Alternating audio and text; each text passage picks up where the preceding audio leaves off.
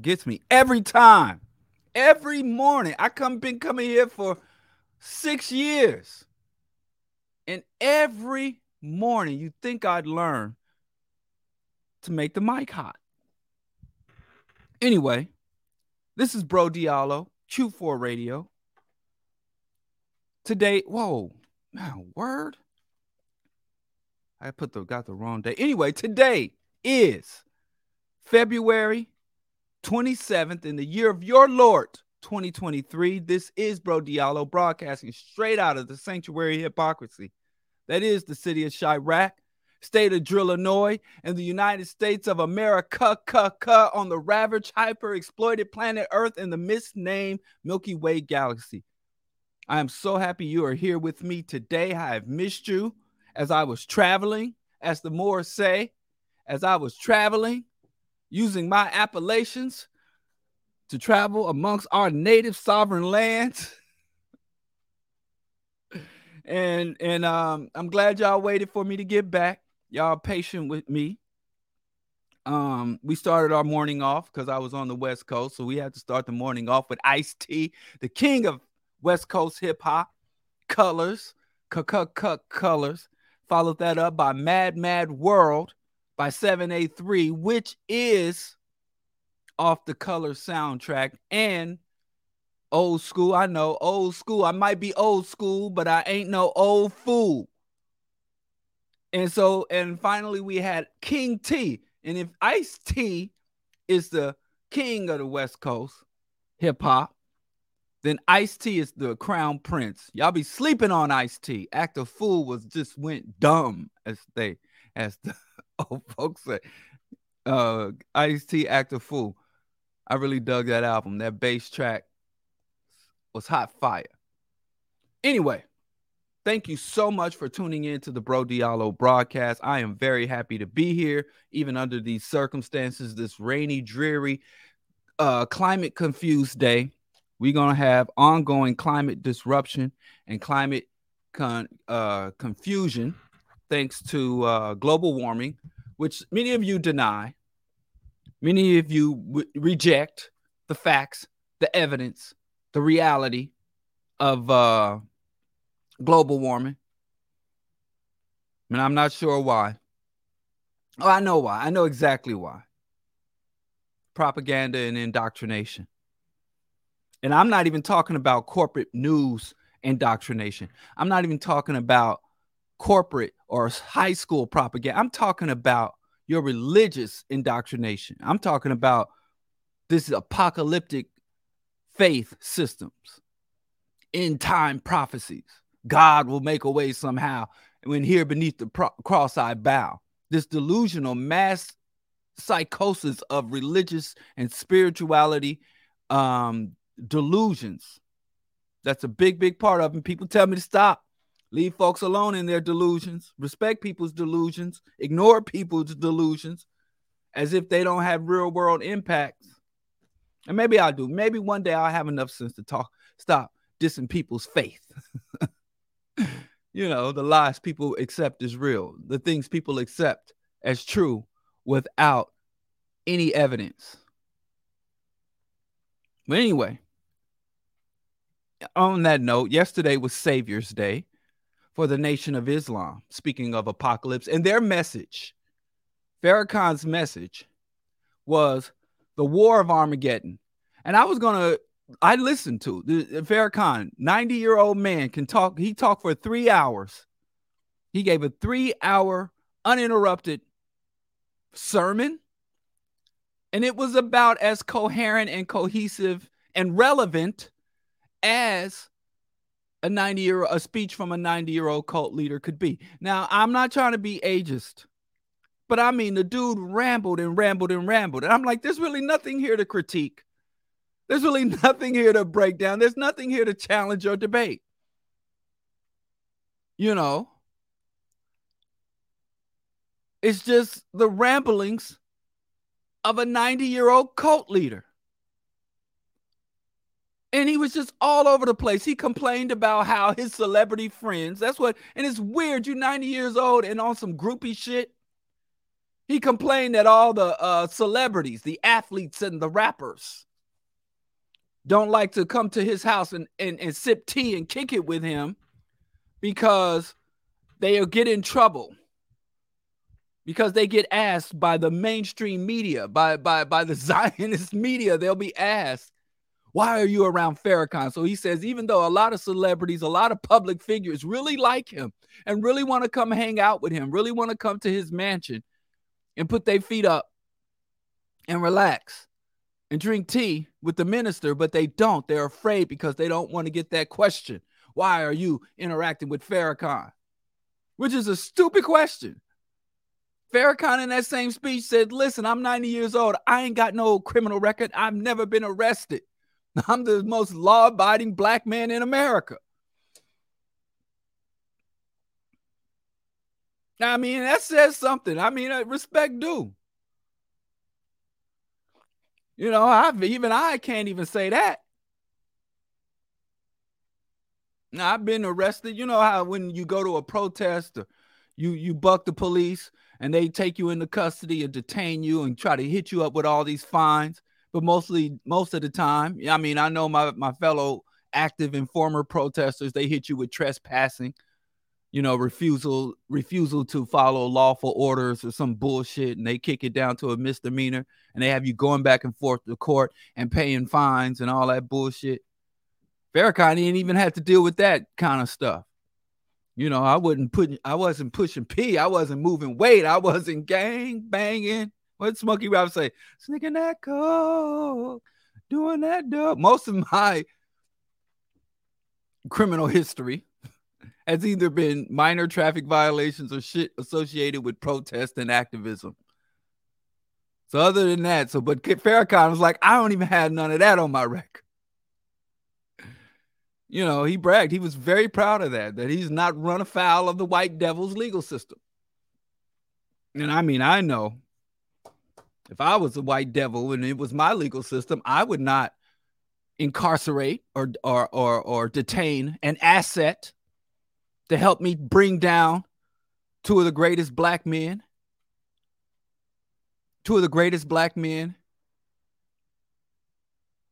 in recent history, Malcolm X and Khalid Abdul Muhammad. I wouldn't bring down an organization that takes black men who are mad at the system, who want to rebel against the system, who want to take a militant stance against the system and wrap them up in delusions about end times prophecies and Allah bringing judgment, as opposed to being engaged in rational political action in viable grassroots organizations.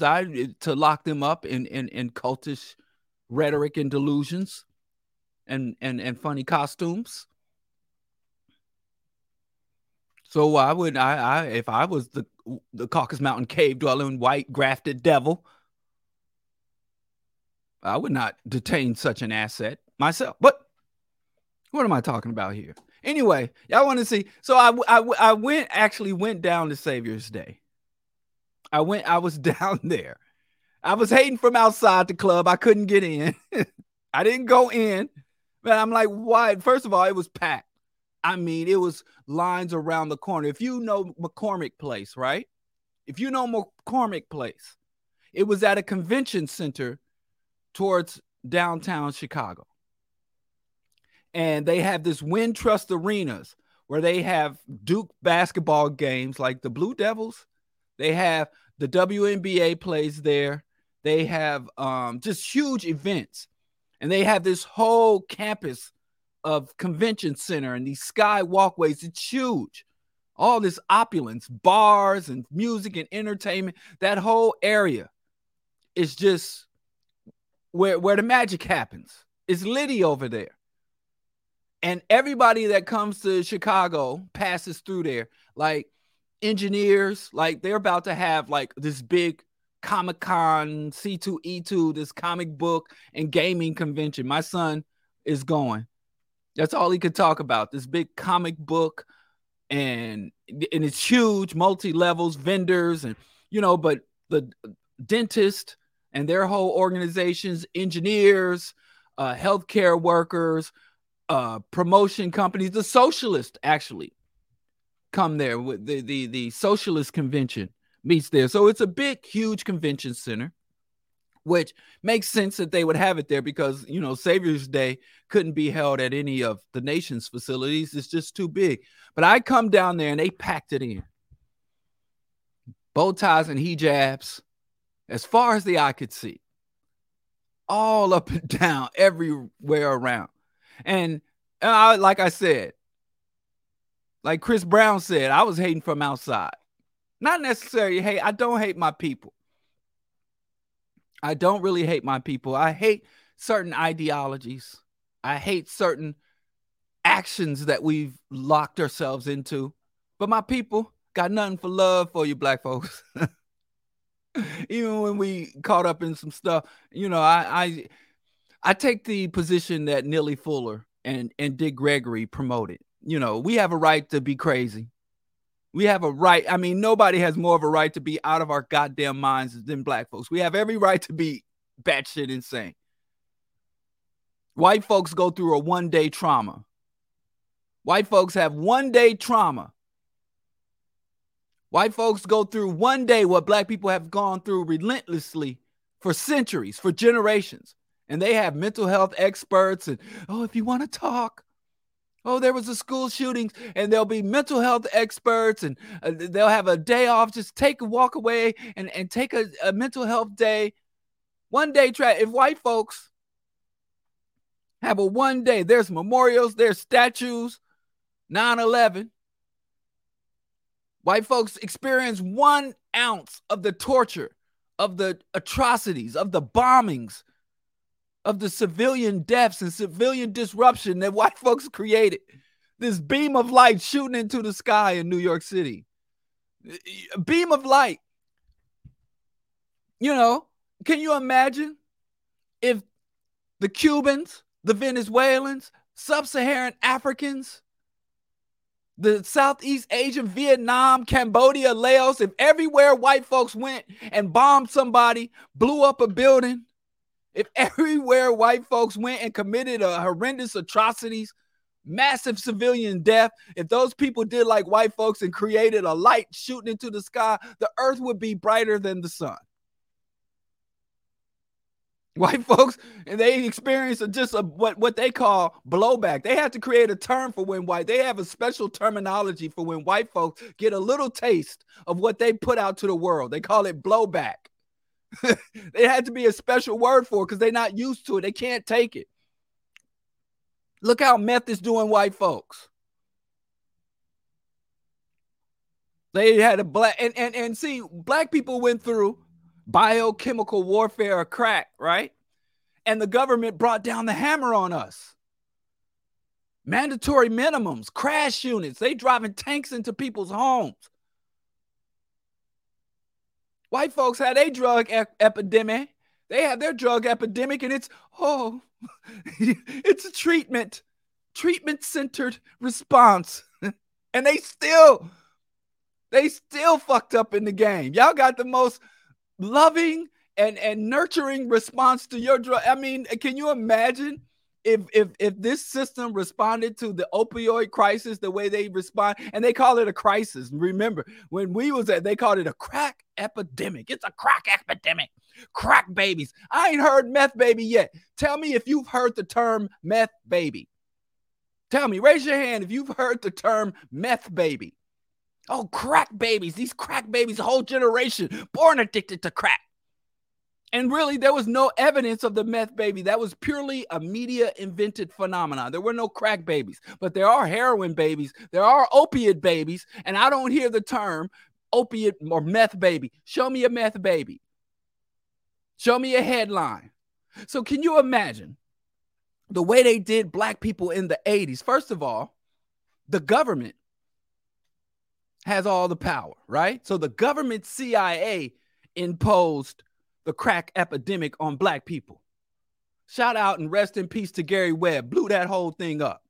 And I don't know why today, Free Ray Ricky Ross and Black Mafia family, black people, the crack epidemic was genocidal biochemical warfare. And the Negroes, the Uncle Toms, the race trader sellouts who facilitated the distribution of our oppressors' biochemical warfares in our communities are looked at as folk heroes. Y'all looking up to these people. Y'all wearing t-shirts. Black Mafia family. Rick Ross is touring the country. You got non-fake law-abiding corrections officers pretending to be Rick Ross. Where they do that at? It's weird. And these crack dealers are non-repentant. Yeah, you know, I was moving weight. Non-repentant. Though every crack dealer committed an offense to the black community. And I ain't saying we can't forgive them, we can't reintegrate them, but it should at least be some type of penance. A heartfelt apology. Y'all some weirdos. I just got back from California, so I call y'all, I'm going to use y'all some skeezers and weirdos. Mark-ass tricks. Anyway, can you imagine, as my point, can you imagine if the United States government, the United States judicial system, the United States media responded to the opioid epidemic the way it responded to the opioid epidemic? I'm sorry, it's not an opioid epidemic. They call it an opioid crisis. When white people all start boofing and get smoked out, it's a crisis. When black people do it, it's an epidemic. It's a disease. They pathologize us. We're criminals. We're sick criminals. Anyway, can you imagine? And as I was saying, the government committed this crime against the black community. It wasn't even the government that did the opioid crisis. It was a greedy family. It was one greedy family then tipped over the whole white race. To get us smoked out like that, they had to employ one of the most well-funded, insidious government branch, the CIA. But it just took one greedy pharmaceutical company to take down the white folks, to get them. And the reason is because white folks always been drugged out, more drugged out than the black community. What did Tupac say? More white than black and smoking crack tonight or something like that. They were always did more coke, more weed, more alcohol. They always more litty than us. But then they reorient their propaganda machine to make it look like black people are the druggies. And I tell you, I tell people all the time, from preschool to the 8th grade, I was in the local public schools. I was in the inner city public school system. And from 9th grade to senior year, I went to a private school. And when I was in the hood, going to the project schools, the public schools, the inner city schools, versus the middle class and upper middle class private school, let me tell you something. Black people, you don't know drugs. You think you lit. You think you rolling the spliff. You think you getting turned. You ain't seen turned till you've been around children of the white kids of lawyers, the white kids of local politicians, the white kids of preachers and ministers. And, you know, you ain't seen lit. You ain't seen. I remember the first like drug-fueled party I went to was a theater. I played Puck in A Midsummer's Night Dream, in a high school production of A Midsummer's Night Dream. And I was one of the whole cast. It was me and one other black girl. And the white kids threw a party. It was my very first white party. Because I had been to house parties in the projects, rent parties, and they got 40 ounces and they had blunts. That's all there was, 40 ounces and weed. I went to this white party. They had drugs I didn't know existed, and an abundance of them, and it was free. You know, you go to an inner city house party and you drink the wrong 40, somebody will punch you in your chest. The alcohol was abundant and free and everywhere. So anyway, they always been on the more drugs than us. Always. And then when I went off to college, it was even more lit. I mean, listen, I had a grad student I was in my chemistry grad student. She was found, she OD'd. She OD'd. I told y'all this story. One day she's standing there too. She was a postdoc fellow. And she was a chemistry instructor for the undergrads. So I'm going there in lab. She's showing me how to cook. She was literally like Breaking Bad. And one day we came to school and they were like, you're going to go down to the mezzanine, go to the student center. Like, what's going on? We found out they found her body cold and rigid in one of the chemistry department dark rooms. She'd been getting high the whole time. And you think I didn't see a police car? I didn't see no news van. Let a HBCU prominent PhD student in STEM PhD student. Let that happen at a HBCU. It'd be helicopters and news. That it was buried. It was kept quiet. It was on the down low. But anyway, where was I? I keep trying to set up this scenario. Let me just stay on point. Imagine if white people had to deal with what black people dealt with, instead of the white opioid crisis being seen as a healthcare and mental health issue. There's a show called Intervention. Man, let me tell you something. Guilty pleasure. I'm going to tell y'all something. White folks, stop listening. Okay, white folks, log off. White folks, go get your Nutella toast. Go ahead. Let me tell y'all something. Okay, black people, it's just us. I be watching Intervention. When I get down, when I'm like, when I want to feel better, white folks, there was a show called The Facts of Life.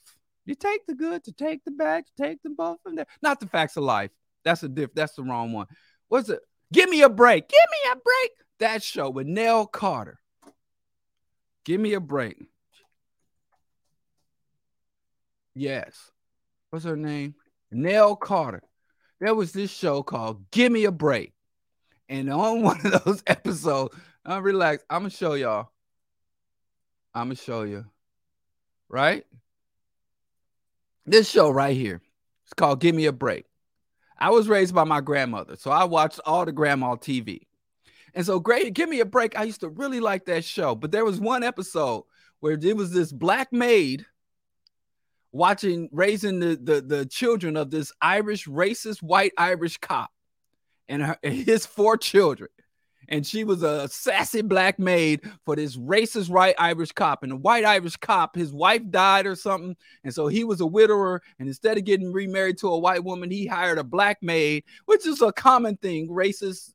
And so anyway, there was one episode where she used to shut everything down. She'd be like, everybody sit down and shut up. And she said, because the soap operas are on. And they were like, Nell Carter, why you like soap operas so much? And she was like, I watch soap operas because I love to watch white folks suffer. I love to watch white folks suffer. And this is on TV in the 80s. I'm a little kid. And I'm like, wow, who wrote that line? So anyway, and Give Me a Break, but I never forgot that. Like, she watches soap operas because she loved to watch white folks suffer. And I have to say, I'm so ashamed of myself. I be watching Intervention and watching these white folks.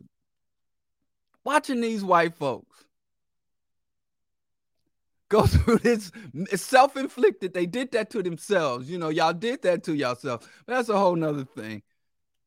So anyway, white folks, I would just love to see crash units riding through the suburbs, special police task force, mandatory minimums, mandatory drug screening to get your benefits, to get your retirement benefits, asset forfeiture. I would love to see the white masses go through and be treated the way that black community was during the so-called crack epidemic. Y'all couldn't handle it. Y'all just couldn't handle it. And I ain't going to tell y'all why black people are so resilient. We should be revolutionary. We not revolutionary, but we damn sure resilient, I guess. Celebrate, get in where you fit in. But it's just funny how white folks can dish it, but they cannot take it, not for 1 second. They can't take 1 ounce of the pounds and pounds and tons of discrimination, oppression, depravity that they dish out, atrocities that they dish out. Anyway, back to Savior's Day. Let me tell y'all what I saw. I went down to Savior's Day. I went down to the Wintrust Arena. And it was all good because I had to go anyway. I needed a flat extension cord. I had to run this extension cord behind a bookshelf. And I had one of those thick round extension cords, and the bookshelves were against the wall. So my wife was like, go get one of those flat extension cords. That's the only reason I was down there. I wasn't spying. I didn't even mean to go down there. Normally I avoided like the play, but I'm like, I'm out. Might as well go and check on the Savior's Day festivities. And I get there, and it is black folks wrapped all the way around. Thousands, as far as the eye could see. Black women wearing Muslim girls. I guess you can't call them women. MGT, Muslim girl training. Fruit of Islam on deck. I mean, gosh, I didn't know how many NOIs it was. FOIs, MGTs, as an ocean. All dressed alike, all on deck.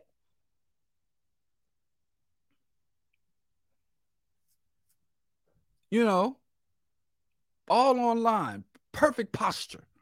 No cussing, no spitting, no twerking. Dignity, black dignity on full display. And they had full police presence and full police assistance. The cops were there. And it wasn't the riot cops. I went down to, it's weird. I was going down to the Occupy encampments. Y'all remember the Occupy movement? Y'all don't remember that. Obama will go down in history as one of the few presidents that were able to destroy a progressive movement before he murdered that movement in his crib. Nixon.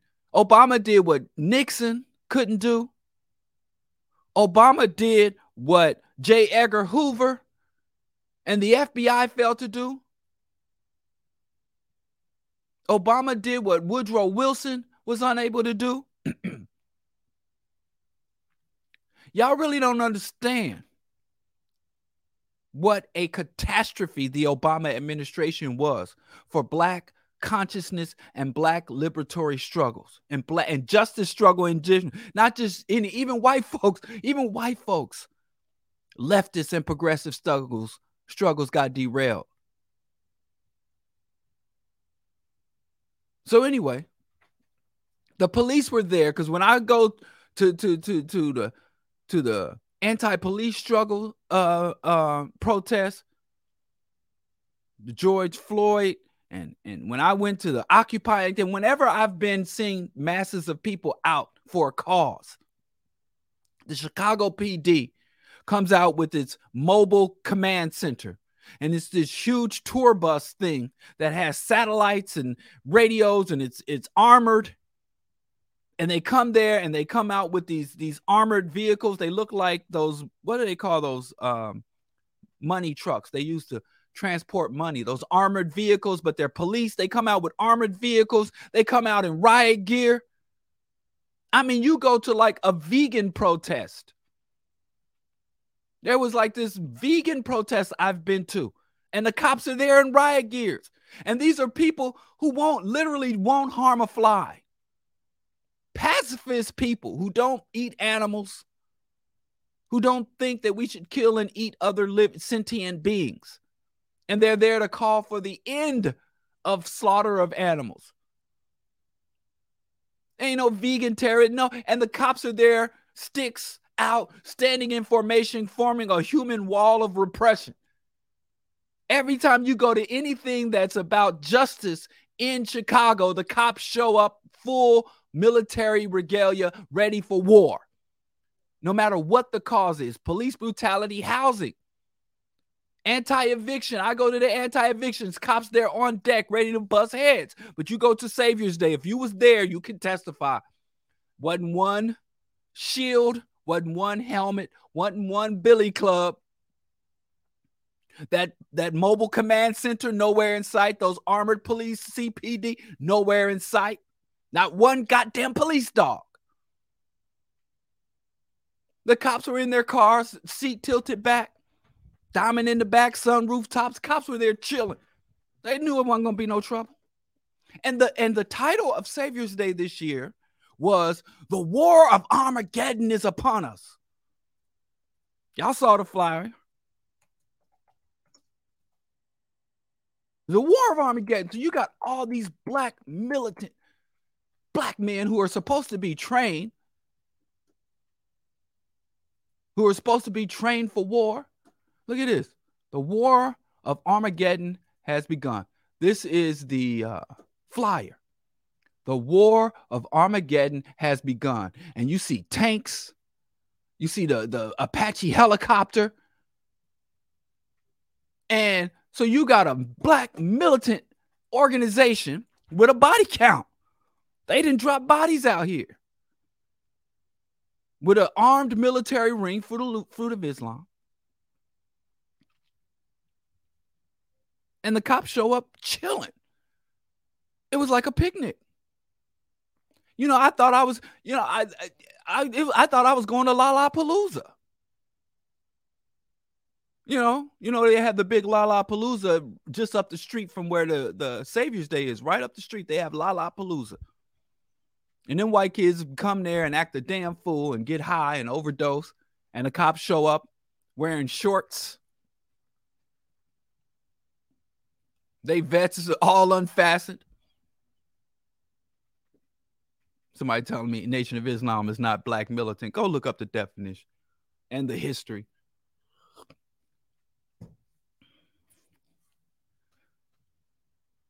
So this organization that has published books like The Downfall, you got a black militant leader with a body count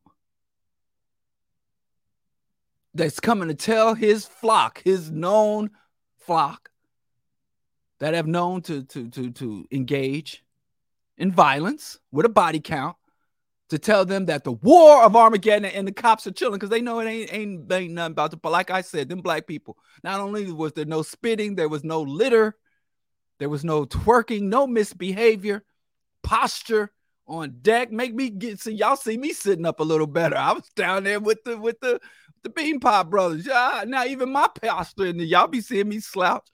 My posture is on point this morning, just from being there for 1.5 seconds.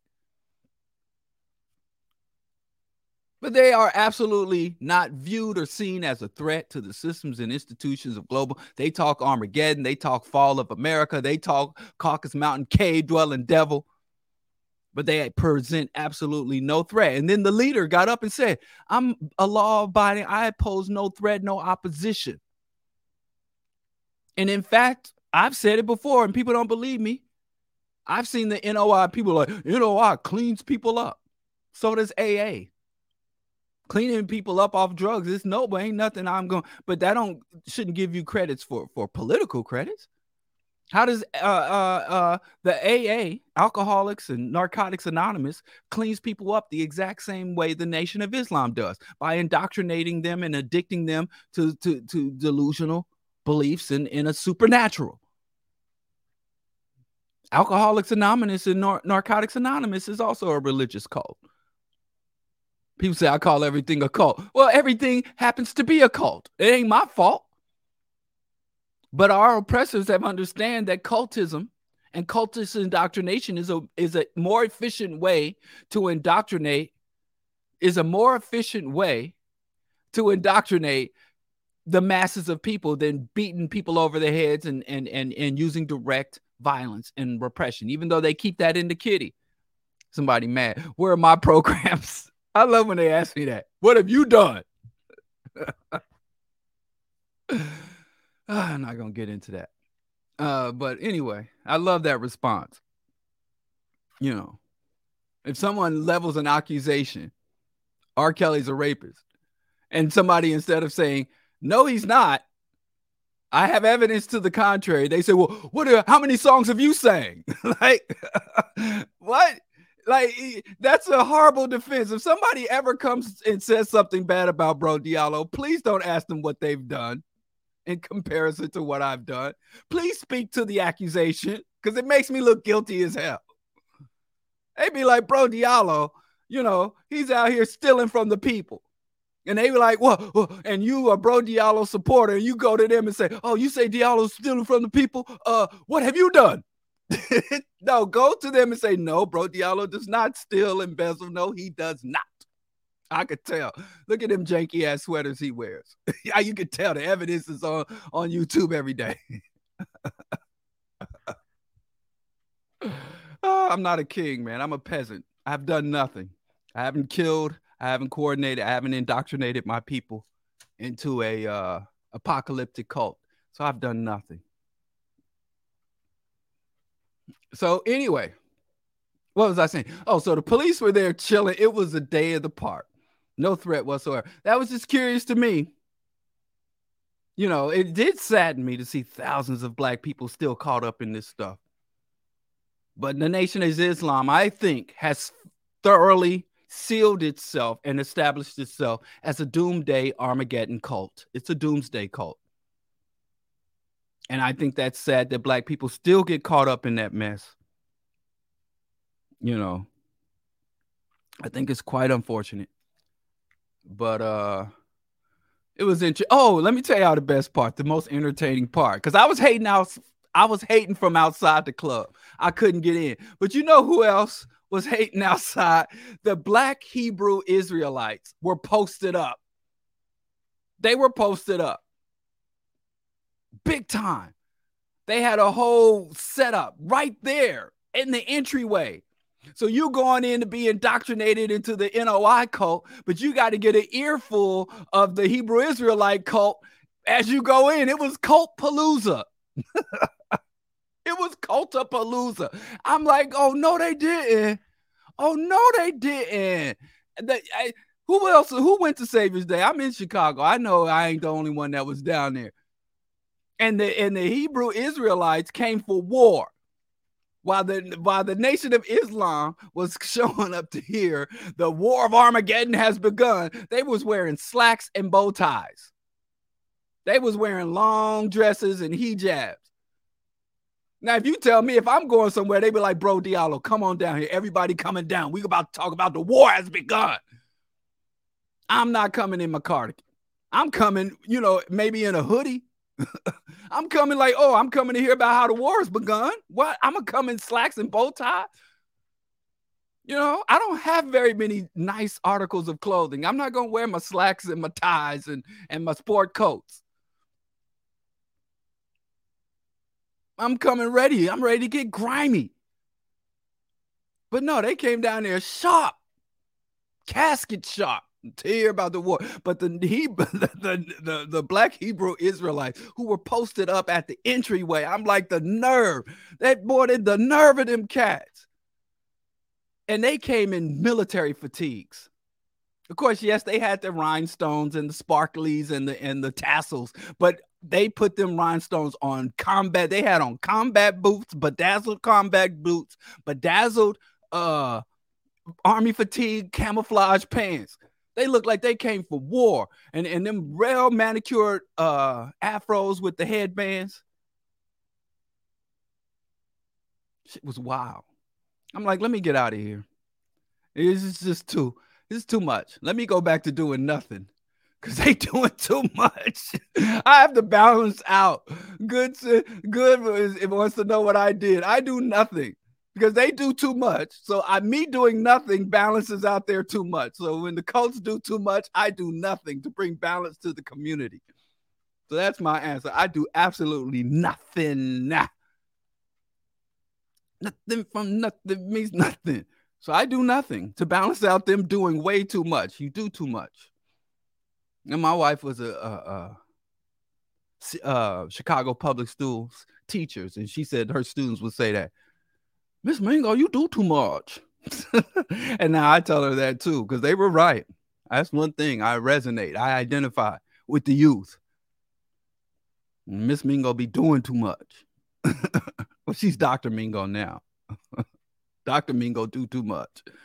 So anyway, that was it. That's all I took from Savior's Day. I didn't learn nothing. I have not bettered myself. I have not uplifted myself. I have not cleaned myself up. But the War of Armageddon has apparently begun. How's it going? More, but like I said, I listened to the message. And like I said, just close your eyes and imagine a 90-year-old cult leader rambling on for 3 hours. It was too much. But I watched the stream. I didn't watch from inside. I was hating from outside the club and I couldn't get in. Anyway, happy Savior's Day. I mean, just the term savior, if we could just expunge that from the concept, the term, the hope and belief in saviors. And speaking of white folks suffering, last broadcast, I've been following that train derailment in Palestine, Ohio. And, let me tell you something, because I've been watching folks. And I talked about quite some time ago that white folks' wounds are self-inflicted. White folks love to act oppressed. White folks' wounds are self-inflicted. So, that Palestine, Ohio, I've just been watching these white folks, and they all of a sudden, these white people are now all environmentally conscious. They're all now for the last 20 plus years, I've been calling about environmentalism, restoring ecosystem, regulating, detoxifying. I've been going on and on. And the majority of people are like, it's about money.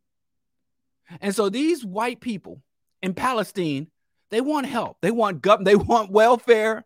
They want big government to swoop in and save them. Now, this area in Ohio, this particular town and surrounding area, it's like 90% white. Of course, majority Republican, and that's relevant, especially when it comes to environmental issues. Republican versus Democrat, that's relevant. They're mostly Republican, mostly white. Conservative Christian. So these people like Farrakhan believe that the world is just a way station, that this world is just a temporary place and we're going on to glory sometime. Armageddon, God's going to return and enact divine justice. Right? They're anti-tax. They're anti-regulation. They're anti-environmentalism. They're anti-EPA. Remember, Fox News just a few months ago was like, oh, Biden wants to take away the steaks. Biden doesn't want us to have beef. Biden's taking away. They want to eat all the meat. They want to drive the biggest SUV, and they want to pay 20 cents a gallon per gas. They don't want regulations on their business. They want free market, libertarian, economic liberalism. They want to shrink the government. They want small government.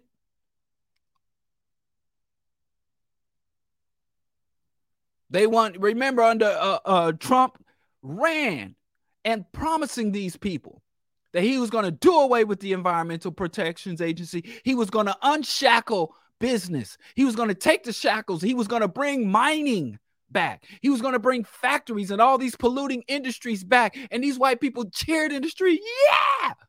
And he went in and snatched Obama era regulations. He said Obama put brakes on the economy. And he's going to take his foot off the brakes, economic brakes, and put his foot on the economic gas. And what does foot on the economic gas means? No taxing of industries, no oversight of industries, no regulation of industries, no investigation and prosecutions of corporate crimes. Free market. Jobs, America first. And what do you do when you do that in a capitalist? Even Hillary Clinton was like, hey, I'm a capitalist, but if we don't regulate this bitch, if we don't put some walls up and some fences up, if we don't regulate, investigate, prosecute, capitalism will kill us all. And she's pro-capitalist. I'm not a capitalist. I didn't vote. I don't support Hillary Clinton. But even Hillary, when she was running against Trump, and Trump was like, I'm opening it all up. I'm about to get jiggy with it. I'm about to bring coal mining back. I want to bring back child labor. Right? I'm going to just do it. I want to kick it. Can I kick it? Yes, you can. Can I kick it? Yes, you can. And so, right? These same white folks, they got what they asked for. Ain't nothing more upset. Nothing upsets white folks more than getting exactly what they paid for. And so, even specifically on train, the rail industry regulation, Obama wanted these hydraulic, pneumatic, special brakes, these modernized brake systems for the trains. He wanted to limit the size of the trains. And Trump wiped that all away. And under Trump, you literally had more train wrecks. You had thousands of train wrecks. They just didn't make the news. Nobody was paying attention. And so these white folks got exactly what they wanted. They got what they voted for. They got what they paid for. But the bugger got no shame.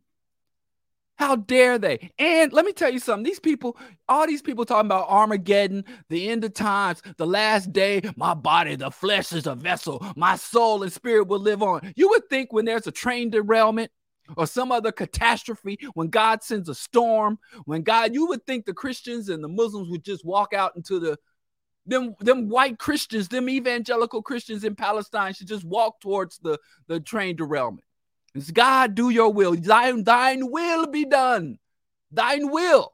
If I really, really thought, if I really believed that after my physical body perished, and then after that, it was nothing but living in a beautiful place surrounded by succulent plants, Justin's vegan peanut butter cups, I get the most up-to-date Xbox. I'm still playing the damn Xbox One. They didn't have, I got an Xbox X. Me and Miss Mingo can just stroll down the sunny and up and down sunny gold paved streets. And all I got to do is believe some nonsense and do a few little rituals a couple of days a week and 10% of my unearned income. And then when I die, I go on to eternal life and peace and happiness. My hair grows back on top of my head. I get my locks back. If I really believe that, let something go down. I'd be out there when the police come, sir. I'd be like, what you want, cop? What you want? I'd be reaching every time a cop come near me. I start reaching in my pockets. Let a train derail here in Chicago. I'd walk towards the train. Thine will be done. But the white folks who claim the world is just a way station.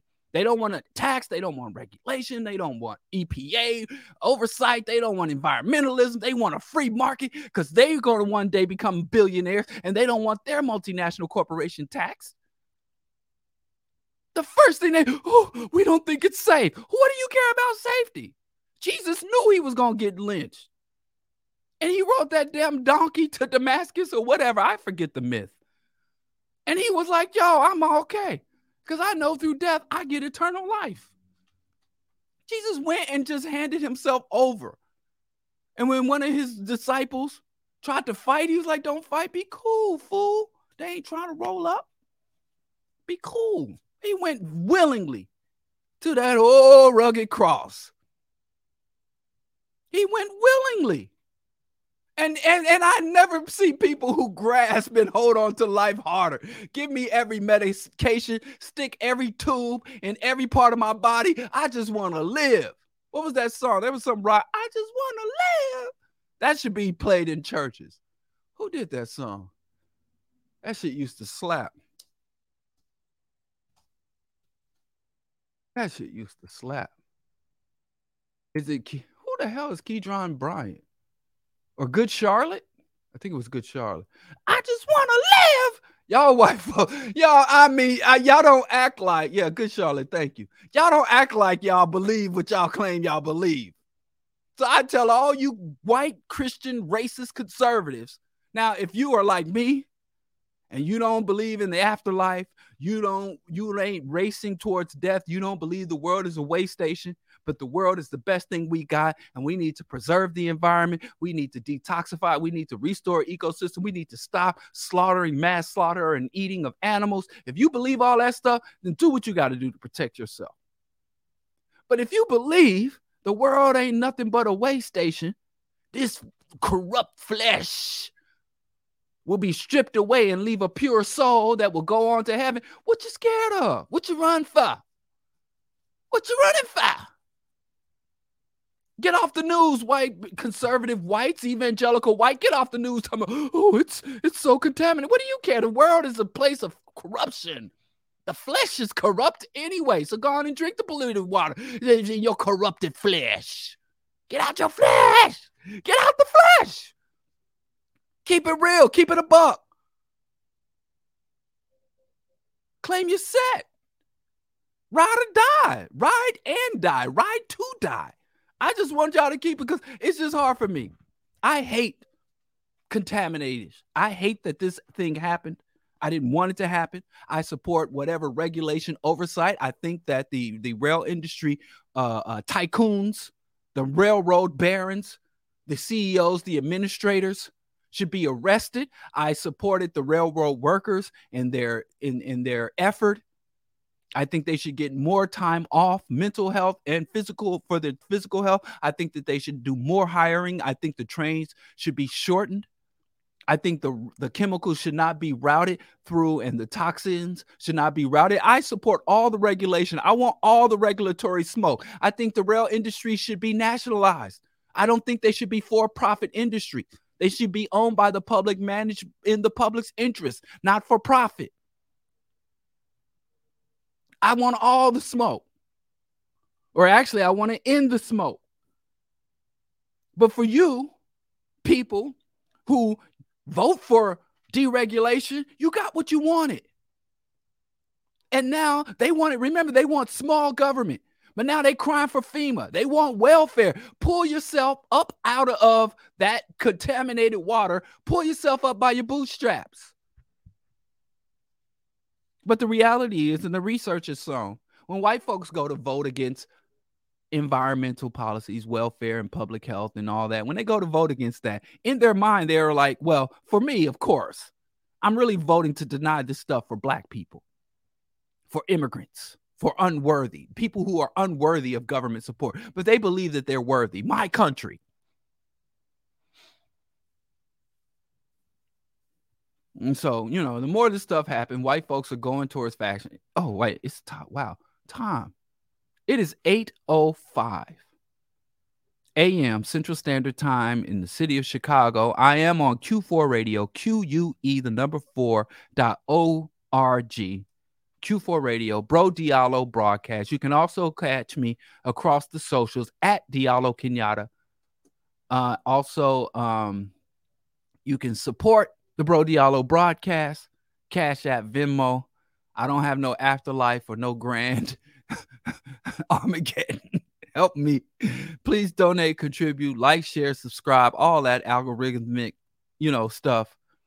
Help me prepare myself for the war. Armageddon has begun. You don't need your money. Ain't gonna be no money in the afterlife, so give it to me, because I can't go to heaven. I have no supernatural or no afterlife. All I got is this flesh. So please help me sustain my flesh. You don't need, especially you who believe you have a higher self. What did Jesus say? Give to the poor. Give to the needy. Okay, so let's move on. Are we going to talk about fashions? Let's move to the topic, actually. Let's do that. I trick tricks who think I'm tricking. But I said it's the top of the hour. Thank you for listening. And we're going to move on to the topic, manhood. Now, I have to confess something.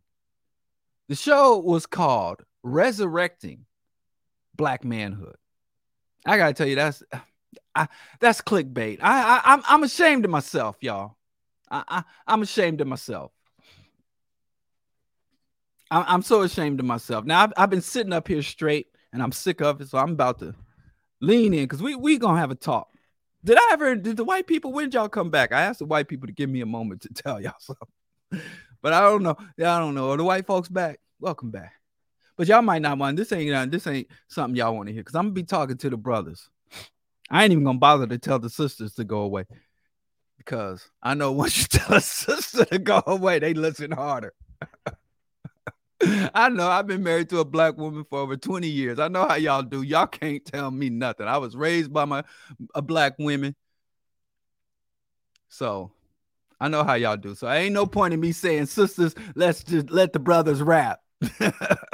They'll just stop commenting and lean back and watch. They'll listen harder. That's all I'm saying. You tell a sister to step away, she'll listen harder. You tell her to be quiet, she's gonna get loud. Right on. But hey, I ain't saying you shouldn't be. I'm just calling it like it is. And you don't like me telling on y'all, don't be like that.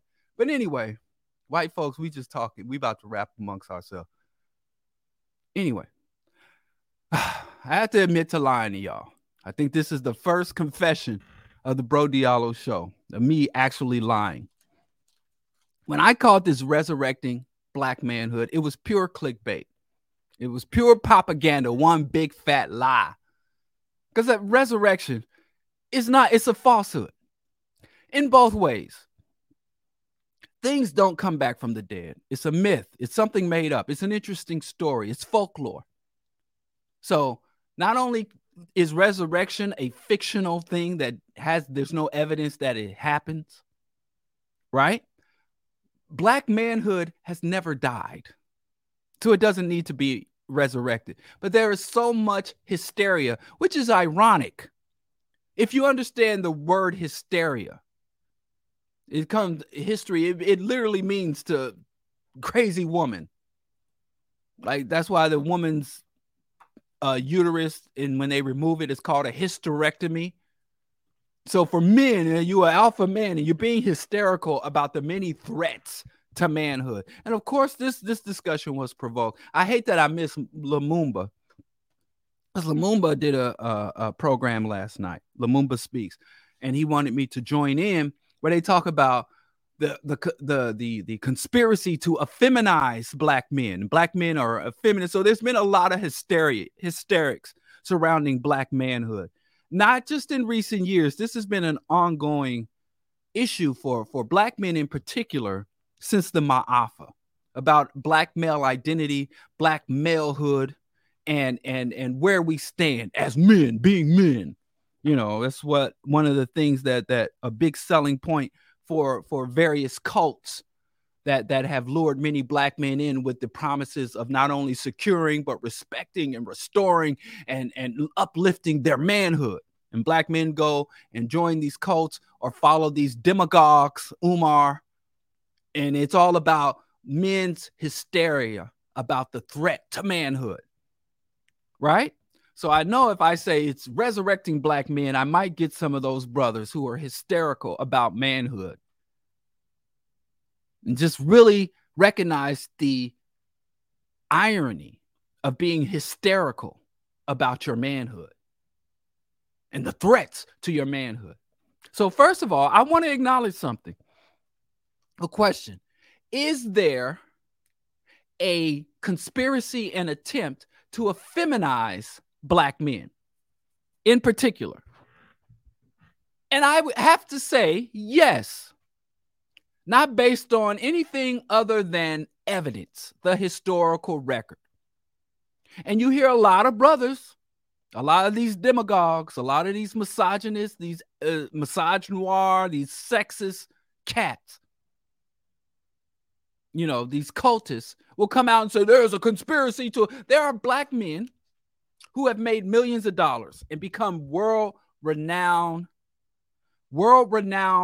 figures by, number one, promising to upend, obstruct, stop, or reverse the conspiracy to effeminize black men. There are men who have sold books and have made bundles of money telling black men how to fight against or avoid being turned into women. Or as Imalamu Baruti says, they want to turn our sons into their daughters. Black manhood is under attack. But one thing you never see is them really clearly explain why, or accurately explain why, and what is the true issue of black men being reduced. And I know this is accurate. being reduced to the status of women. Women in general and Black women in particular. And so since there is a documented history of Black men being effeminized, reduced to the status of women, what are the suggestions that are often carried out or followed or promoted or embraced by Black men in general? Black men fighting against being made into women. One of the steps that men do, I didn't say Amalamu Baruti made money. I didn't say he particularly made money for his stance. I didn't say him, but there are men. There's a whole industry out there. Anyway, so the first step is if being made into a woman reduces your status, which it does. If you are a man and you are put into the status of a woman, then your status in the society is reduced.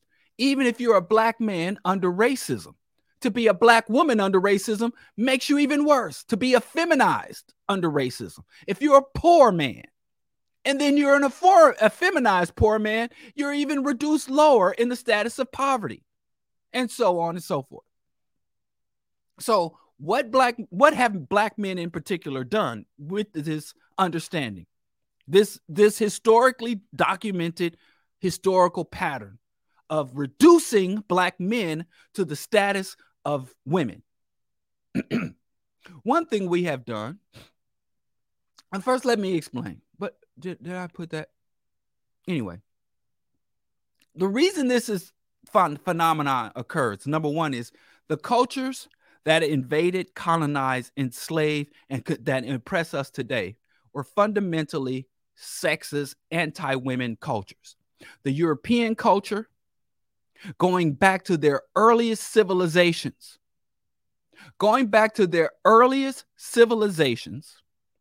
the Greeks, remember, white folks, the reason why Black people run around when they go to college to get a little college degree, the reason why Black people call themselves Greeks is because that was the founding of Western civilization. Now, there were pre-Greek civilization cultures, communities amongst white people, but white people see that their modern culture, capitalist, Judeo-Christian, Western culture that we're subjected to, the dominant white culture of today, it was started or founded, has its foundation in Greece and Rome. And even if you go to places like Washington, D.C., and you look at the architecture and the monuments, it's modeled after their Greek forefathers, because they see that this is, and even when you go to institutions of higher learning, you'll notice a lot of the symbols and rituals were born out of the Greek philosophy and Greek forum and the Greek, even toga parties and all that shit. So anyway, the Greeks, what were the status of women in Greece? What was the status of women in Greece? They were not allowed to own property. They were not seen as fully human. They did not have equal rights. So we know, going back to the earliest manifestations of the dominant Western culture, that women were second-class citizens. Long before Black people ever knew white folks existed and vice versa. White women were property. White women didn't have rights. White women were seen as breeding stocks and servants, as property, breeding stock, and servants. And these are the people who colonized and indoctrinated the rest of the world. These are the people who colonized. Now, there were other cultures, sexist cultures, more egalitarian cultures, but we're talking about the culture that dominates and that I'm sitting here speaking English to you for no other reason than the hyper aggression and global white hegemony of Western culture. Right? So, and then let's look at the other dominant. Most Black folks are Christian or have Abrahamic religions. Islam colonized even before Europeans invaded and colonized and enslaved. Their Arab cousins were in North Africa. And I'm going to quote what John Henry Clark said.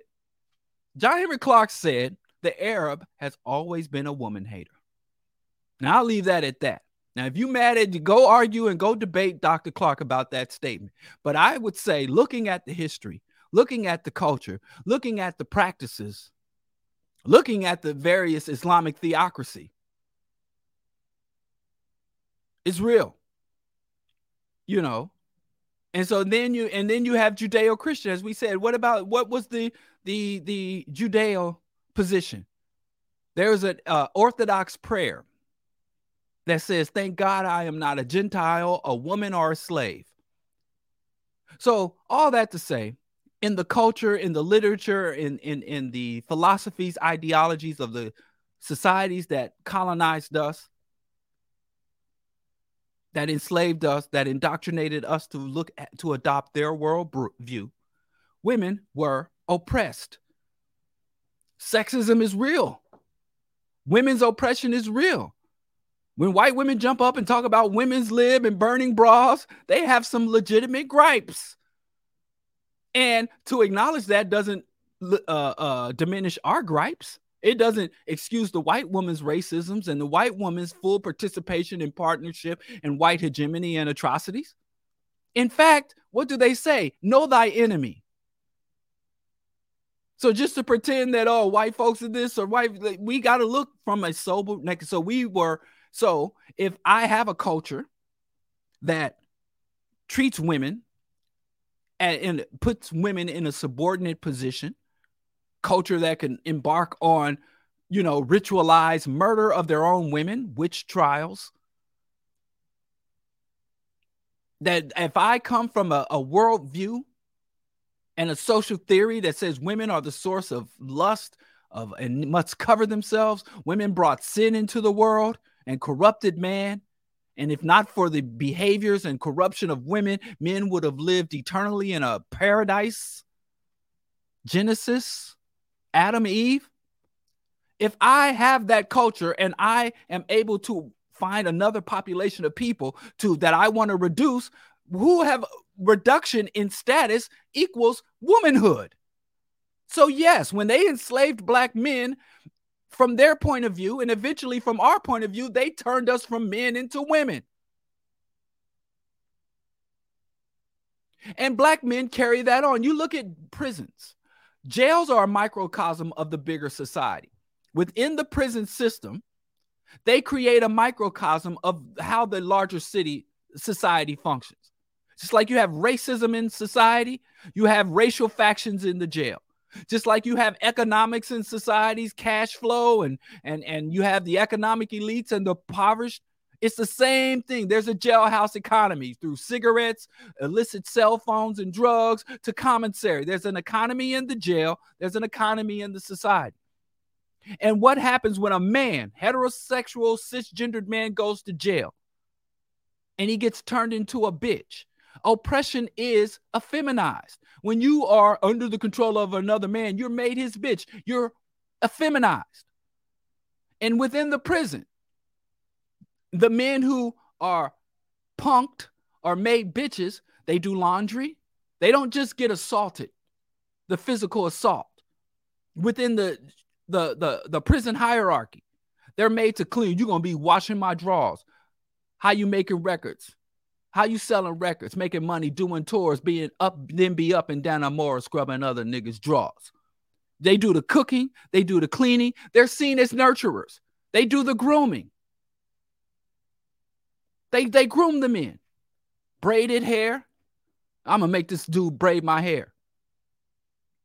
So even in the larger system, even when there are no women around, the men get turned effeminized in order to fulfill that subordinate role. And the worst thing you can do in jail is be made into a woman, a bitch. And when you do, or you are defeated, broken down, mistreated, and you don't have the means to defend yourself, you're a bitch. So yes, womanhood and oppression are damn near synonymous in this system. Under Western and Arab and Islam and Judeo-Christian systems. So yes, black men, as a result of losing our stature, of being oppressed by misogynistic, sexist, patriarchal systems, we are effeminized. And what do we do about it? We fight effeminization, because fighting for freedom literally means fighting effeminization. I know this is uncomfortable. I know the comments is going crazy. Folks don't like to hear this, but like I said, when I talk about these issues, I'm talking about evidence, what can be documented. Just go look up women in Greek society.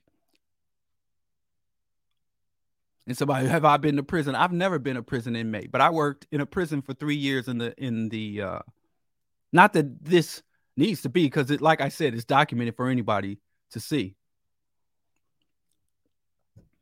But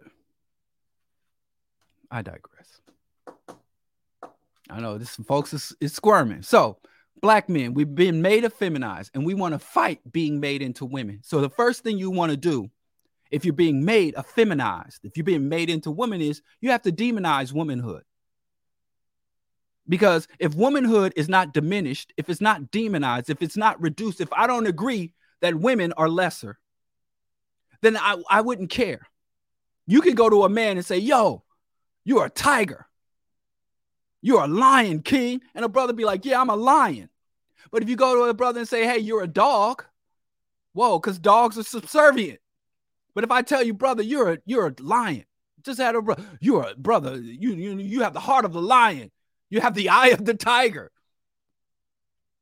So if you call a man, if you go to a man and say, you're a woman, if women did not have a diminished stature in society, a man would be like, whatever, I'm not, but if you think so. I've had dudes call me, you a pussy, you a hoe, you a bitch. I've had dudes to try to insult you by saying you act like a female. You out here acting like a female. I just had a brother tell me as an insult that I was gynocentric just a couple of days ago. We were having a discussion about, I don't know, child support or something.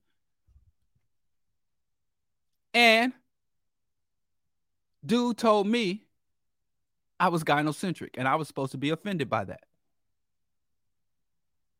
So, the first thing you have to do in order to fight effeminization is to see the feminine as reduced, to agree with the oppressor that yes, to be a woman, women are less than, and to put me in a position of women lessens me. Right? And so that is the birth of all this manosphere, alpha, sigma, men go thy own way. Men go their own way, right?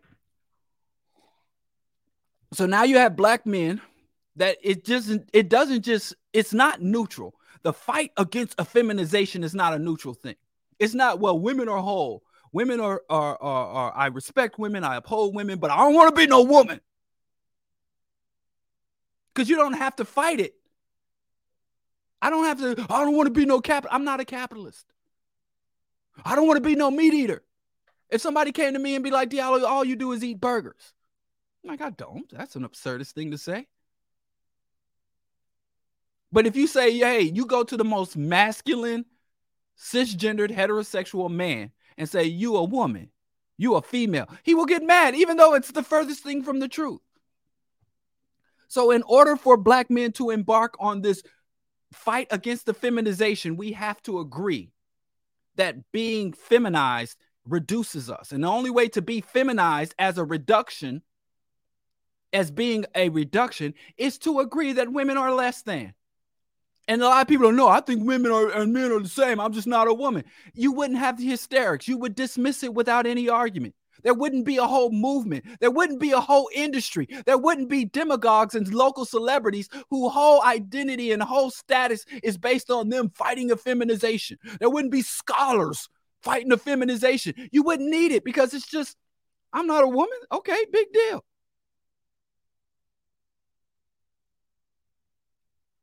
So, one of the ways black men have fought, one of the maladaptive ways black men have fought feminization was through intensifying our manliness as defined by our oppressors. We look at how our oppressors define men and manhood, and then we hyper focus and throw our all into demonstrating our manliness by fully intensifying and reaching the standards of manhood as defined by our oppressors. So when they say black men go their own way, go thy own way. They're not saying go your own way against capitalism. They're not saying go in their own way against imperialism. They're not saying going against the status quo. They say go their own way, abandon women, go away from women to show how manly you are. And our oppressors define manhood by your capacity for violence and murder, your ability and willingness to dominate, your how well you can hoard resources, whether it's cash, money, property, how much you can accumulate shit well beyond what you need, and your ability to be detached and unfeeling, psychopathic. So they define manhood in a pathological way. They reduce black men to womanhood status.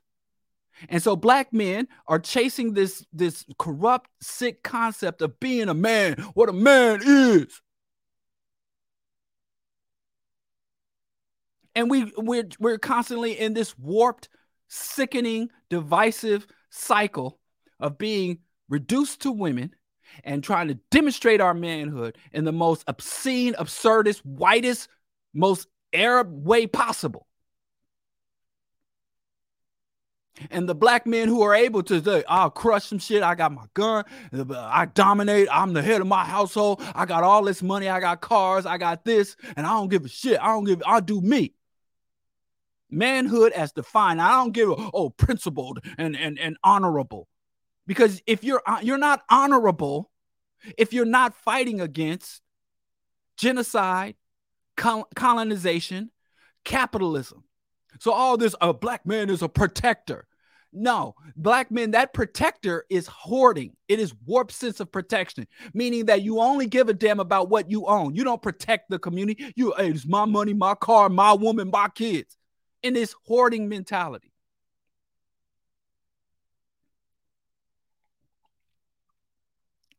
So we intensify our capacity or willingness to do violence, our potential for violence, our capacity and willingness to dominate or our demand that people submit to our domination through hoarding resources, what you earn defined about, the money, the gold, the cars, money, hoes, and clothes, all a nigga knows, and our ability to not give a damn. Unfeeling, psychopathic, sociopathic. And another way of fighting effeminization. So if your women are low and then they want to reduce you to the status of woman, if you can push your woman even lower, so by repress or reducing women below our status, thus keeping us at the top of the bottom. And a lot of us fight to stay at the top of the bottom. I may be bad off, but I ain't no woman. I'm not as bad as a woman. I'm not as irrational as a woman. I'm not as weak as a woman. But I could go, the time is a little limited. So let me move on from that point. I think I've made my point in terms of that. But black men, I have to say, the only viable and sustainable way to end the effeminization of black men that I acknowledge is happening is through the liberation of black women and the liberation of womanhood in general. If womanhood and if women no longer held a reduced or diminished status in the ideology and the culture and the society, then there would be no incentive to reduce men to women's status. So if you are a black man who is like, listen, the effeminate conspiracy to feminize black men is a problem, liberating black women would eliminate any motivation or incentive to do so, and any stigma attached to it being done. That is the only healthy way. So we have to make anti-sexism, anti-misogyny, and overall liberation of women a cornerstone of overall black liberation, of African liberation. of any type of liberatory revolutionary struggle.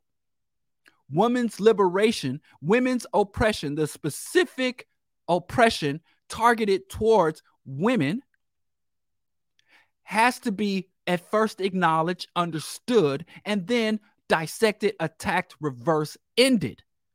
And that the byproduct of those activities will upend and end the incentive motivations to effeminize Black men. We thought that the way to stop a feminization of Black men is to purge any components of femininity within ourselves as individuals or as in Black men as a group, to repress women. They even say, oh, keep your sons away from your mothers away from sons. You got to go get your sons. You can't have them around women and all this shit. When the simple solution is, if Black women are elevated, then Black effeminization no longer becomes a viable agenda for repression, degradation, disrespect, or harming Black men. So allying with and listening to Black women about gender-specific or gendered oppression, because it exists. There's too much goddamn history. There's too many laws and legislation barring women from owning property. You know, it's just too much. The statistics don't lie. The history books don't lie. Well, they do lie. It does lie, but we can suss out the truth. Right? So, if you're going to go out here and read and fight against the effeminization, the solution is not to give Umar $500,000 to build an all-man school, an alpha male training facility. It is not to join these misogynistic Islamic, these misogynistic Christian, these misogynistic Black Hebrew cults. It is not buying more guns, taking more steroids to get more muscle. It's not to purge any elements of the society. If you like romance novels and rom-coms, brother, sit down and watch the romance novels and rom-coms. Do you, player?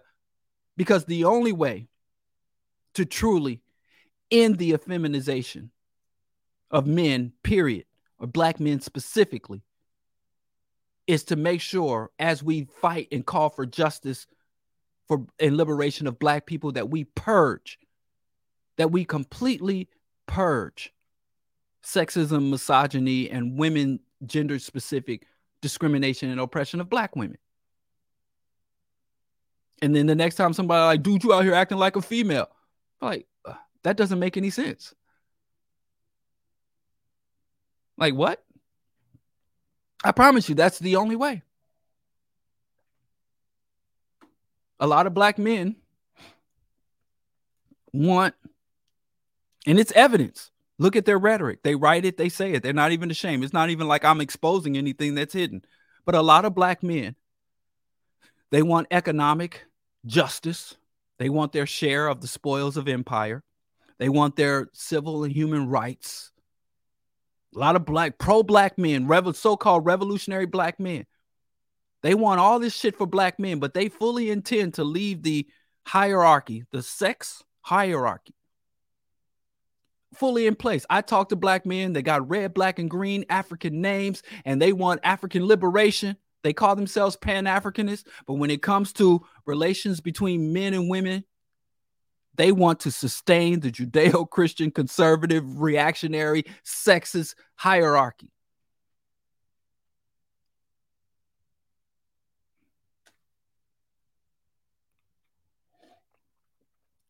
There are a lot of people, even within liberatory movements. So, Black liberation has to be aligned with Black women's liberation, and understanding that in this compound oppression, and it's not just the women's issue where a lot of Black movement, it's also the class issue. There's a lot of devoid. And sisters been writing, they've been speaking, they've been yelling, they've been singing and dancing, trying to get this message through.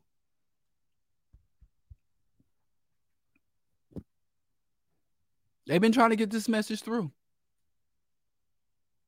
And it's all or nothing. The oppressors understand that it's all or nothing. The oppressors, if you look at the systems and institutions of global white domination, they're not just content to have all the money. They're not just content to control all the natural resources. They're not just content with military domination. They have to dominate every element. You know, they want to dominate entertainment, the toys, every minuscule element of the system and society. They have to have a hand in it. Whereas a lot of black people don't understand it's all or nothing. Everybody and everything has to be liberated. We can't just liberate the black man. We can't just economic liberation. We want our economic liberation. Every single element of society has to be infused with justice, has to be radicalized. It's all or nothing. So you can't maintain pockets of oppression within a larger liberation struggle. So as I said, and I'll tell you, liberating the end of the repression or feminization of black men is rooted in the liberation of black women. The purging of sexism and misogyny and patriarchy from black spaces, black cultures, black mentality, black movements. We're going the other way. The things that most black men do entrenches and justifies a feminization. And I understand. I've been a black man all my life. And we're in a system that tells us, hey, we have to be the breadwinners. And then they economically castrate us. And our women participate in that. I don't want no scrub. A scrub is a guy who gets no love from me. And many times black women will put on us. They want us to achieve all the things that white men achieve without any of the white pathology. So we're supposed to be humane capitalist. So that's often a contradiction. You ain't got no money. You're not succeeding in this society. But you want me to succeed as a man, but I'm not supposed to behave the way the people who set the system up. I can't be a predator, but you want me to achieve and accumulate within a predatory economy.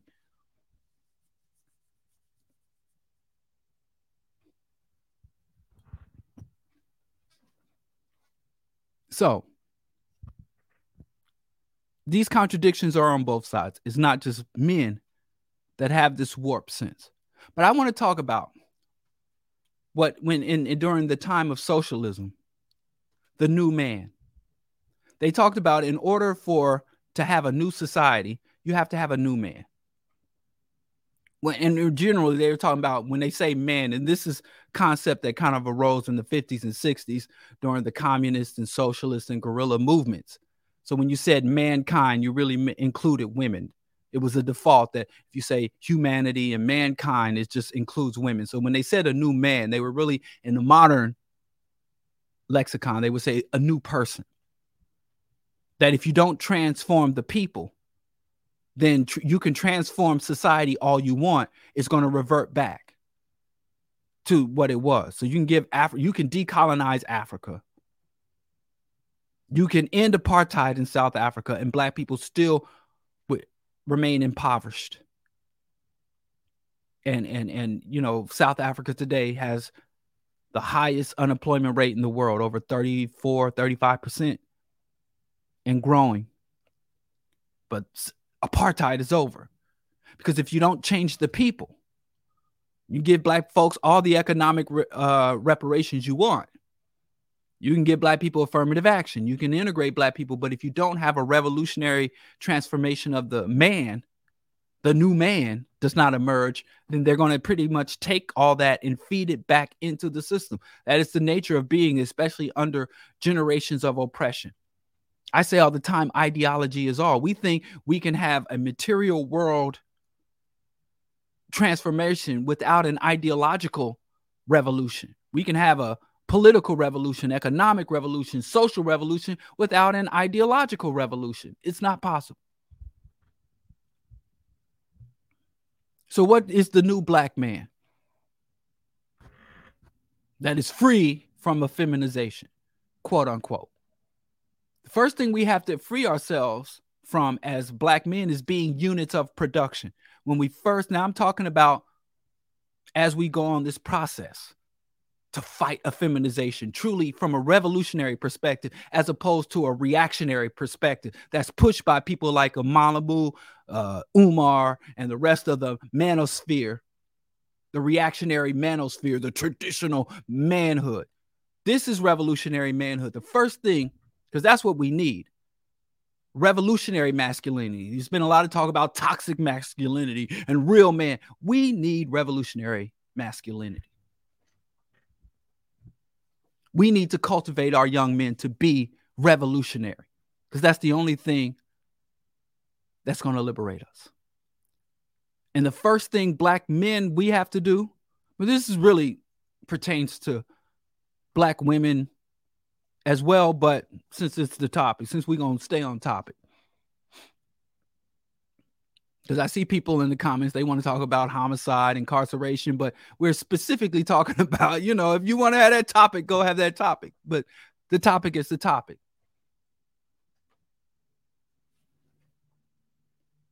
So the new man, the true black man, needs to be free ourselves from being units of production. And what does that mean? Because black people were brought here as beasts of burden. And we were strictly valued according to how much we earned. There was no intrinsic or inherent value of an African man. And to this day, this mentality or approach to black men is held true. And black people have even adopted this. And that's why it's so necessary to have radical class consciousness needs to be as important as black women's liberation and radical class consciousness within the black community. Because now we look up. No matter how degenerate, no matter how disgusting, no matter how backwards a black man is, if he has money and fame, we look up to him. Deion Sanders, Kanye West can sit and disrespect the whole race. But they got money. Ooh, he got money. Sisters perpetuate this too. So no longer being units of production. $40 million slave. And not defining our worth, our value as earners, breadwinners, units of production. Chasing after the Yankee dollars. Free ourselves from being units of production. That doesn't mean you don't work. That doesn't mean you don't earn an income. That means that your identity isn't rooted in that. That is not your purpose of existence. That is not your ultimate goal. That is not where you rest. I remember when I was on the dating scene and my wife and other sisters would talk about the first thing a guy tells you about, oh yeah, my name is this and I do that. So we have to go back to what is your ideology? We were approaching this in the 60s. Chairman Fred Hampton often spoke of how when you meet a new black person, you have to find out what's your ideological and organizational affiliation. What do you stand for? So just no longer defining ourselves, valuing ourselves, measuring ourselves as units of productions. And we have different, I'm an entrepreneur, I get paid, it's about this money. Shit that white people literally pull out of their asses. And we've made the orientation of our existence their fiat. We have to go from being profit-driven to need-driven. We work to address needs, not to earn profits. We can start doing that right now. We change how we navigate within this system. We have to redirect our hostility. We have to redirect violence. I didn't say stop the violence. Like Malcolm X said, I don't think we should suffer peacefully. We have justified rage, right? But you have three types of violence, or all violence can fit within three categories: descending violence, lateral violence, and ascending violence. Descending violence is when you commit violence against people who are lower on the hierarchical scale than you are. When an adult attacks a child or an elderly person, when a wealthy person attacks a poor person, you know, when a man attacks a woman, descending violence. People who are valued less or seen as less than, or have the status of less than. When able people attack disabled people. Then you have lateral violence. That's when people who are on the same level within the social hierarchy attack and prey upon each other. People that are on your level. A lot of gang violence, a lot of violence in our communities is lateral violence. People, we all oppressed. We're all on the same level and we go at it. Sometimes the elites go at each other. Sometimes, like, you got Biden versus now the Republican Congress is going to start investigating Biden. That's lateral violence. People are on that scale, lateral. And then you have ascending violence. That's when people below lower on the social hierarchy attack people above their status. When poor people fight against corporations, when the people fight against the police, when the youth rise up for their rights against the established status quo, student uprisings. That's called ascending violence. So we, as men, as we have our justified rage, as we take justified actions, whatever violence that forms, where you sit down and write some violence or type violence on social media, or you commit, street level physical violence, where you lash out verbally, emotionally, you make sure that it's ascending violence, that you identify the true source, that your violence become revolutionary, radicalized. Because it's absurd. All my life, I've even participated in it. Stop the Violence, one of the first organizations that I joined in the Black community at 14, 15 years old was the Stop the Violence Coalition, and tell Black folks, suffer peacefully. Be passive under oppression. I no longer take that position.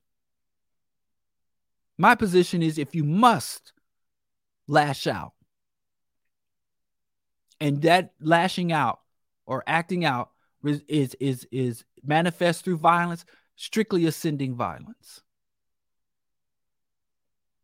We have to, with everything that is within us, refrain from, shun, end lateral violence and descending violence. We only attack up the hierarchy. Redirect violence. We have to understand the difference between ideas and ideology as new Black men. Idea is, I want a healthy home. I want to raise my children. I want to have the things I need. I believe this and that.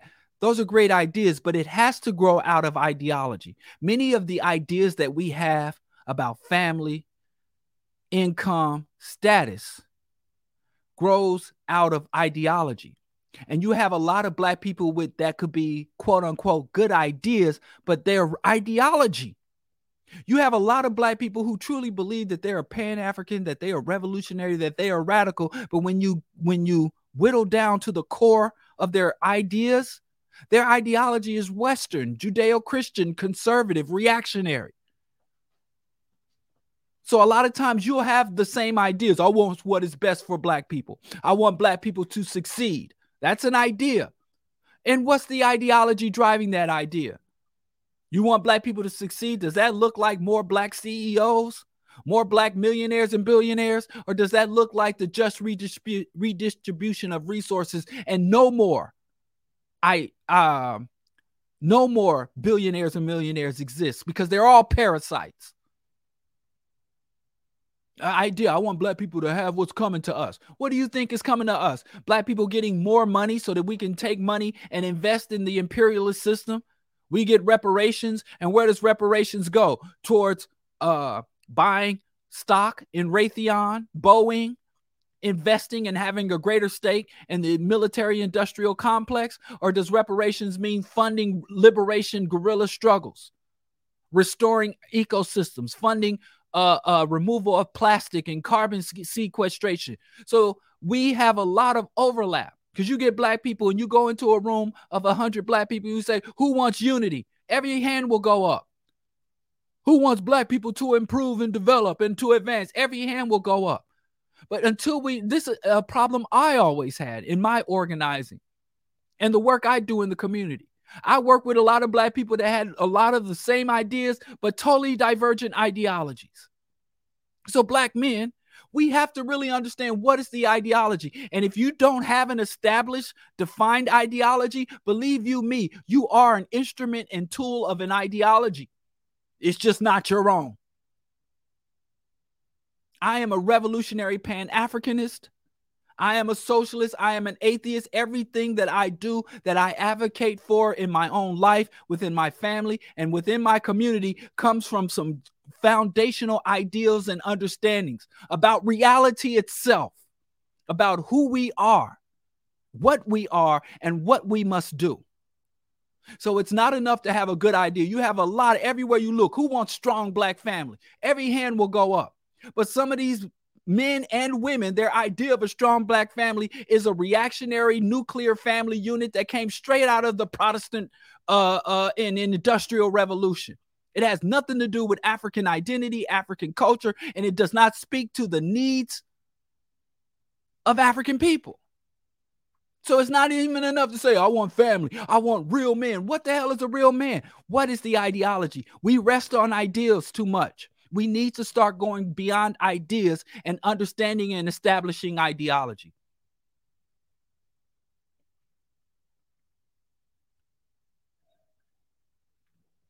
We have to be liberators. Black men, our highest aspiration is not ownership. You got black men out here now, 19 keys, talking about we can own plantations. We can have our own, even remember KRS-One, one of my favorite rappers, my second favorite rapper. Like, we need to have a black Illuminati. Black men, we got to stop mimicking what these other men do. Now, I'm going to avoid names. It's not enough for us to mimic and get what other men got. We have to clean the slate and define. We must be liberators. This concept of we must own, we must control. Our job is to liberate. Our goal is redistribution, not accumulation. We are organizers, not rulers. Our goal is cooperation, not domination and competition. We have to redefine what manhood is. We've been striving to reach and mimic and reach and satisfy the terms and status of other people's manhood without defining what black manhood is. Black manhood, and most of these people are selling us today, are just bastardized reproduction and bastardized mimicry of our oppressors, man, concepts, warped concepts of manhood. Revolutionary manhood, revolutionary masculinity, liberatory manhood. Because I got another secret. Manhood is arbitrary and ever-changing. That's another thing. So when you are so rooted, your genitalia defined your identity. I tell you, I know just in my own life, my uncles used to look at me and my homies back in the early 90s and be like, what is wrong with y'all? And now here it is in the 2020s. I'm looking at my son and his homies like, what is wrong with y'all? Manhood is arbitrary and ever changing. That's why I go back to ideology. What was appropriate for a man, what was necessary and required of a man, it changes from decade to decade and generation. So we must direct instead of mimicking or trying to reach or strive towards someone else's definition of manhood. We as African people in concert with all of us, can define what manhood is. We're not units of production. We are not profit driven.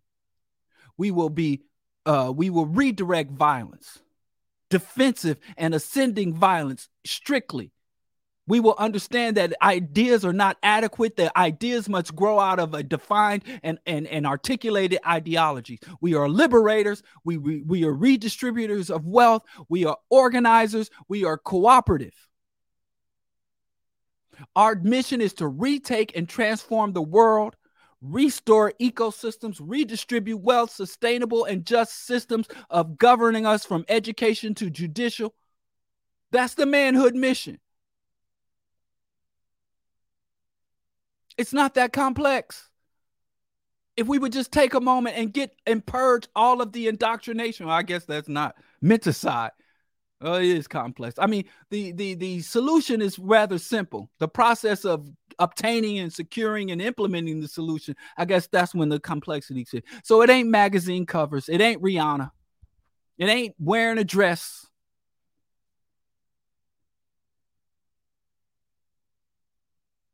We must be liberators. And that is where your not just your manhood, but your very humanity must rest. That's the Bro Diallo Show. Thank you for listening. My Black Power, the Rational Radical Show will be Wednesday evening. And of course, Earn Your Liberation will be live. When is that? Earn Your Liberation coming live and direct. What was that? Oh, Friday morning. So I appreciate you for listening. I appreciate the feedback and the rhetoric. I know people were triggered, but honest to God, whatever God you worship, it is not my goal to trigger you. And if you guys want to tune in Wednesday night and want to continue this discussion, I'll also open up for calls, for chiming in, for questions, criticisms on Wednesday, or we can come back to this Monday, and I'll also open the phones because apparently this manhood question, that's why I even lied. That's why I lied about the title. This is not about resurrecting manhood, because resurrection is another myth. It's a nonsensical mythology. So, but I do appreciate y'all riding with me. And I do look forward to continuing to build on this topic about the issue. But yeah, if y'all want to talk about incarceration, homicide, and other issues, we can. But I mean, if we're going to stay on topic, people get mad at me for not being on topic. Now I'm going to be mad at the audience. Anyway, I really appreciate y'all. Please, you can become a Patreon supporter. You can Cash App, make a Cash App or Venmo contribution.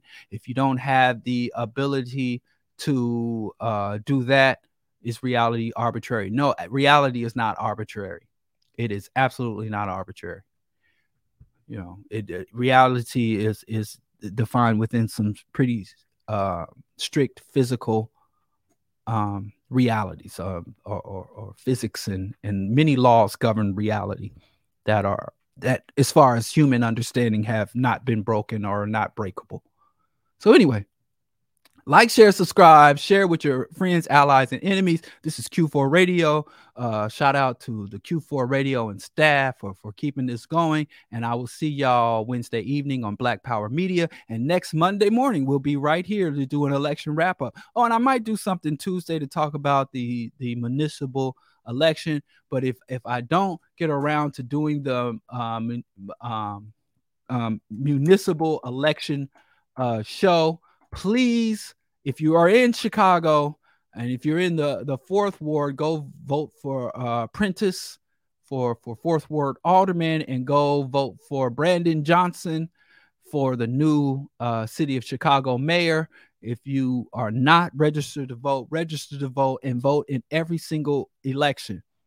And remember, when it comes to U.S. politics, we must be code distant and calculating.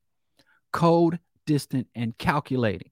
We're not voting for liberation. Liberation ain't on the ballot. We're voting for very particular policies, strategic voting, not emotional voting. So anyway, That's it. That's all. And you see, yeah, we gonna maybe Tuesday. Holla at your boy. Like, share, subscribe. I think I might do a Tuesday municipal election show just to specifically have a discussion about the local municipal election. Or maybe I'll do it tonight before the election and I can sway some people to vote. But anyway, that's it. I'm gone for good. Shout out to Q4, and I'll catch y'all on the replay. I'll see y'all next Monday morning for the Bro Diallo broadcast. Peace. Oh, and this is Pal.